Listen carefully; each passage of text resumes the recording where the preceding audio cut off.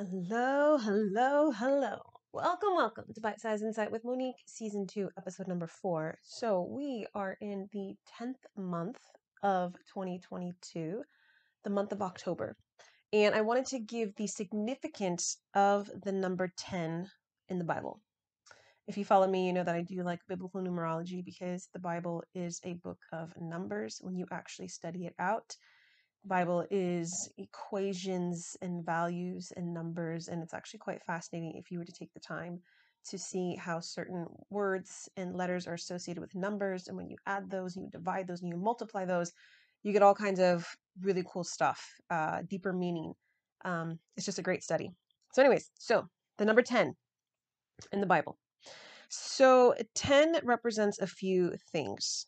It represents complete order, complete and perfect, kind of like the numbers 3, 7, and 12.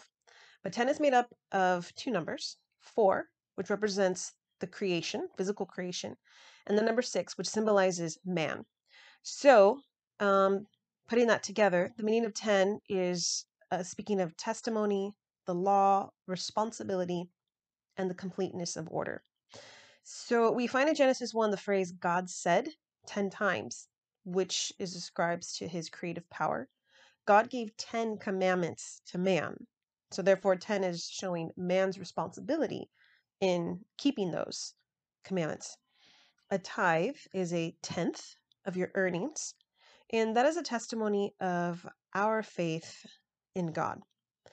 So altogether, 10, there's a few other things that I wanted to point out in the number 10, the way it's used in scripture. So there were 10 plagues in Egypt, which finally allowed the people of God to be freed. So, which that basically represented the complete and total judgment on this empire that God brought forth in regards to it. So this month, I just really want to encourage you in regards to seeing divine completeness. Like, really believe that it's going to come to pass this month as we are at the start of it, that we're going to believe for God's completeness, divine things to take place, relationships, opportunities, ideas, finances, things that need to be completed, divine completeness, divine order to take place in your life this month. You can believe for it because we see 10 all throughout scripture.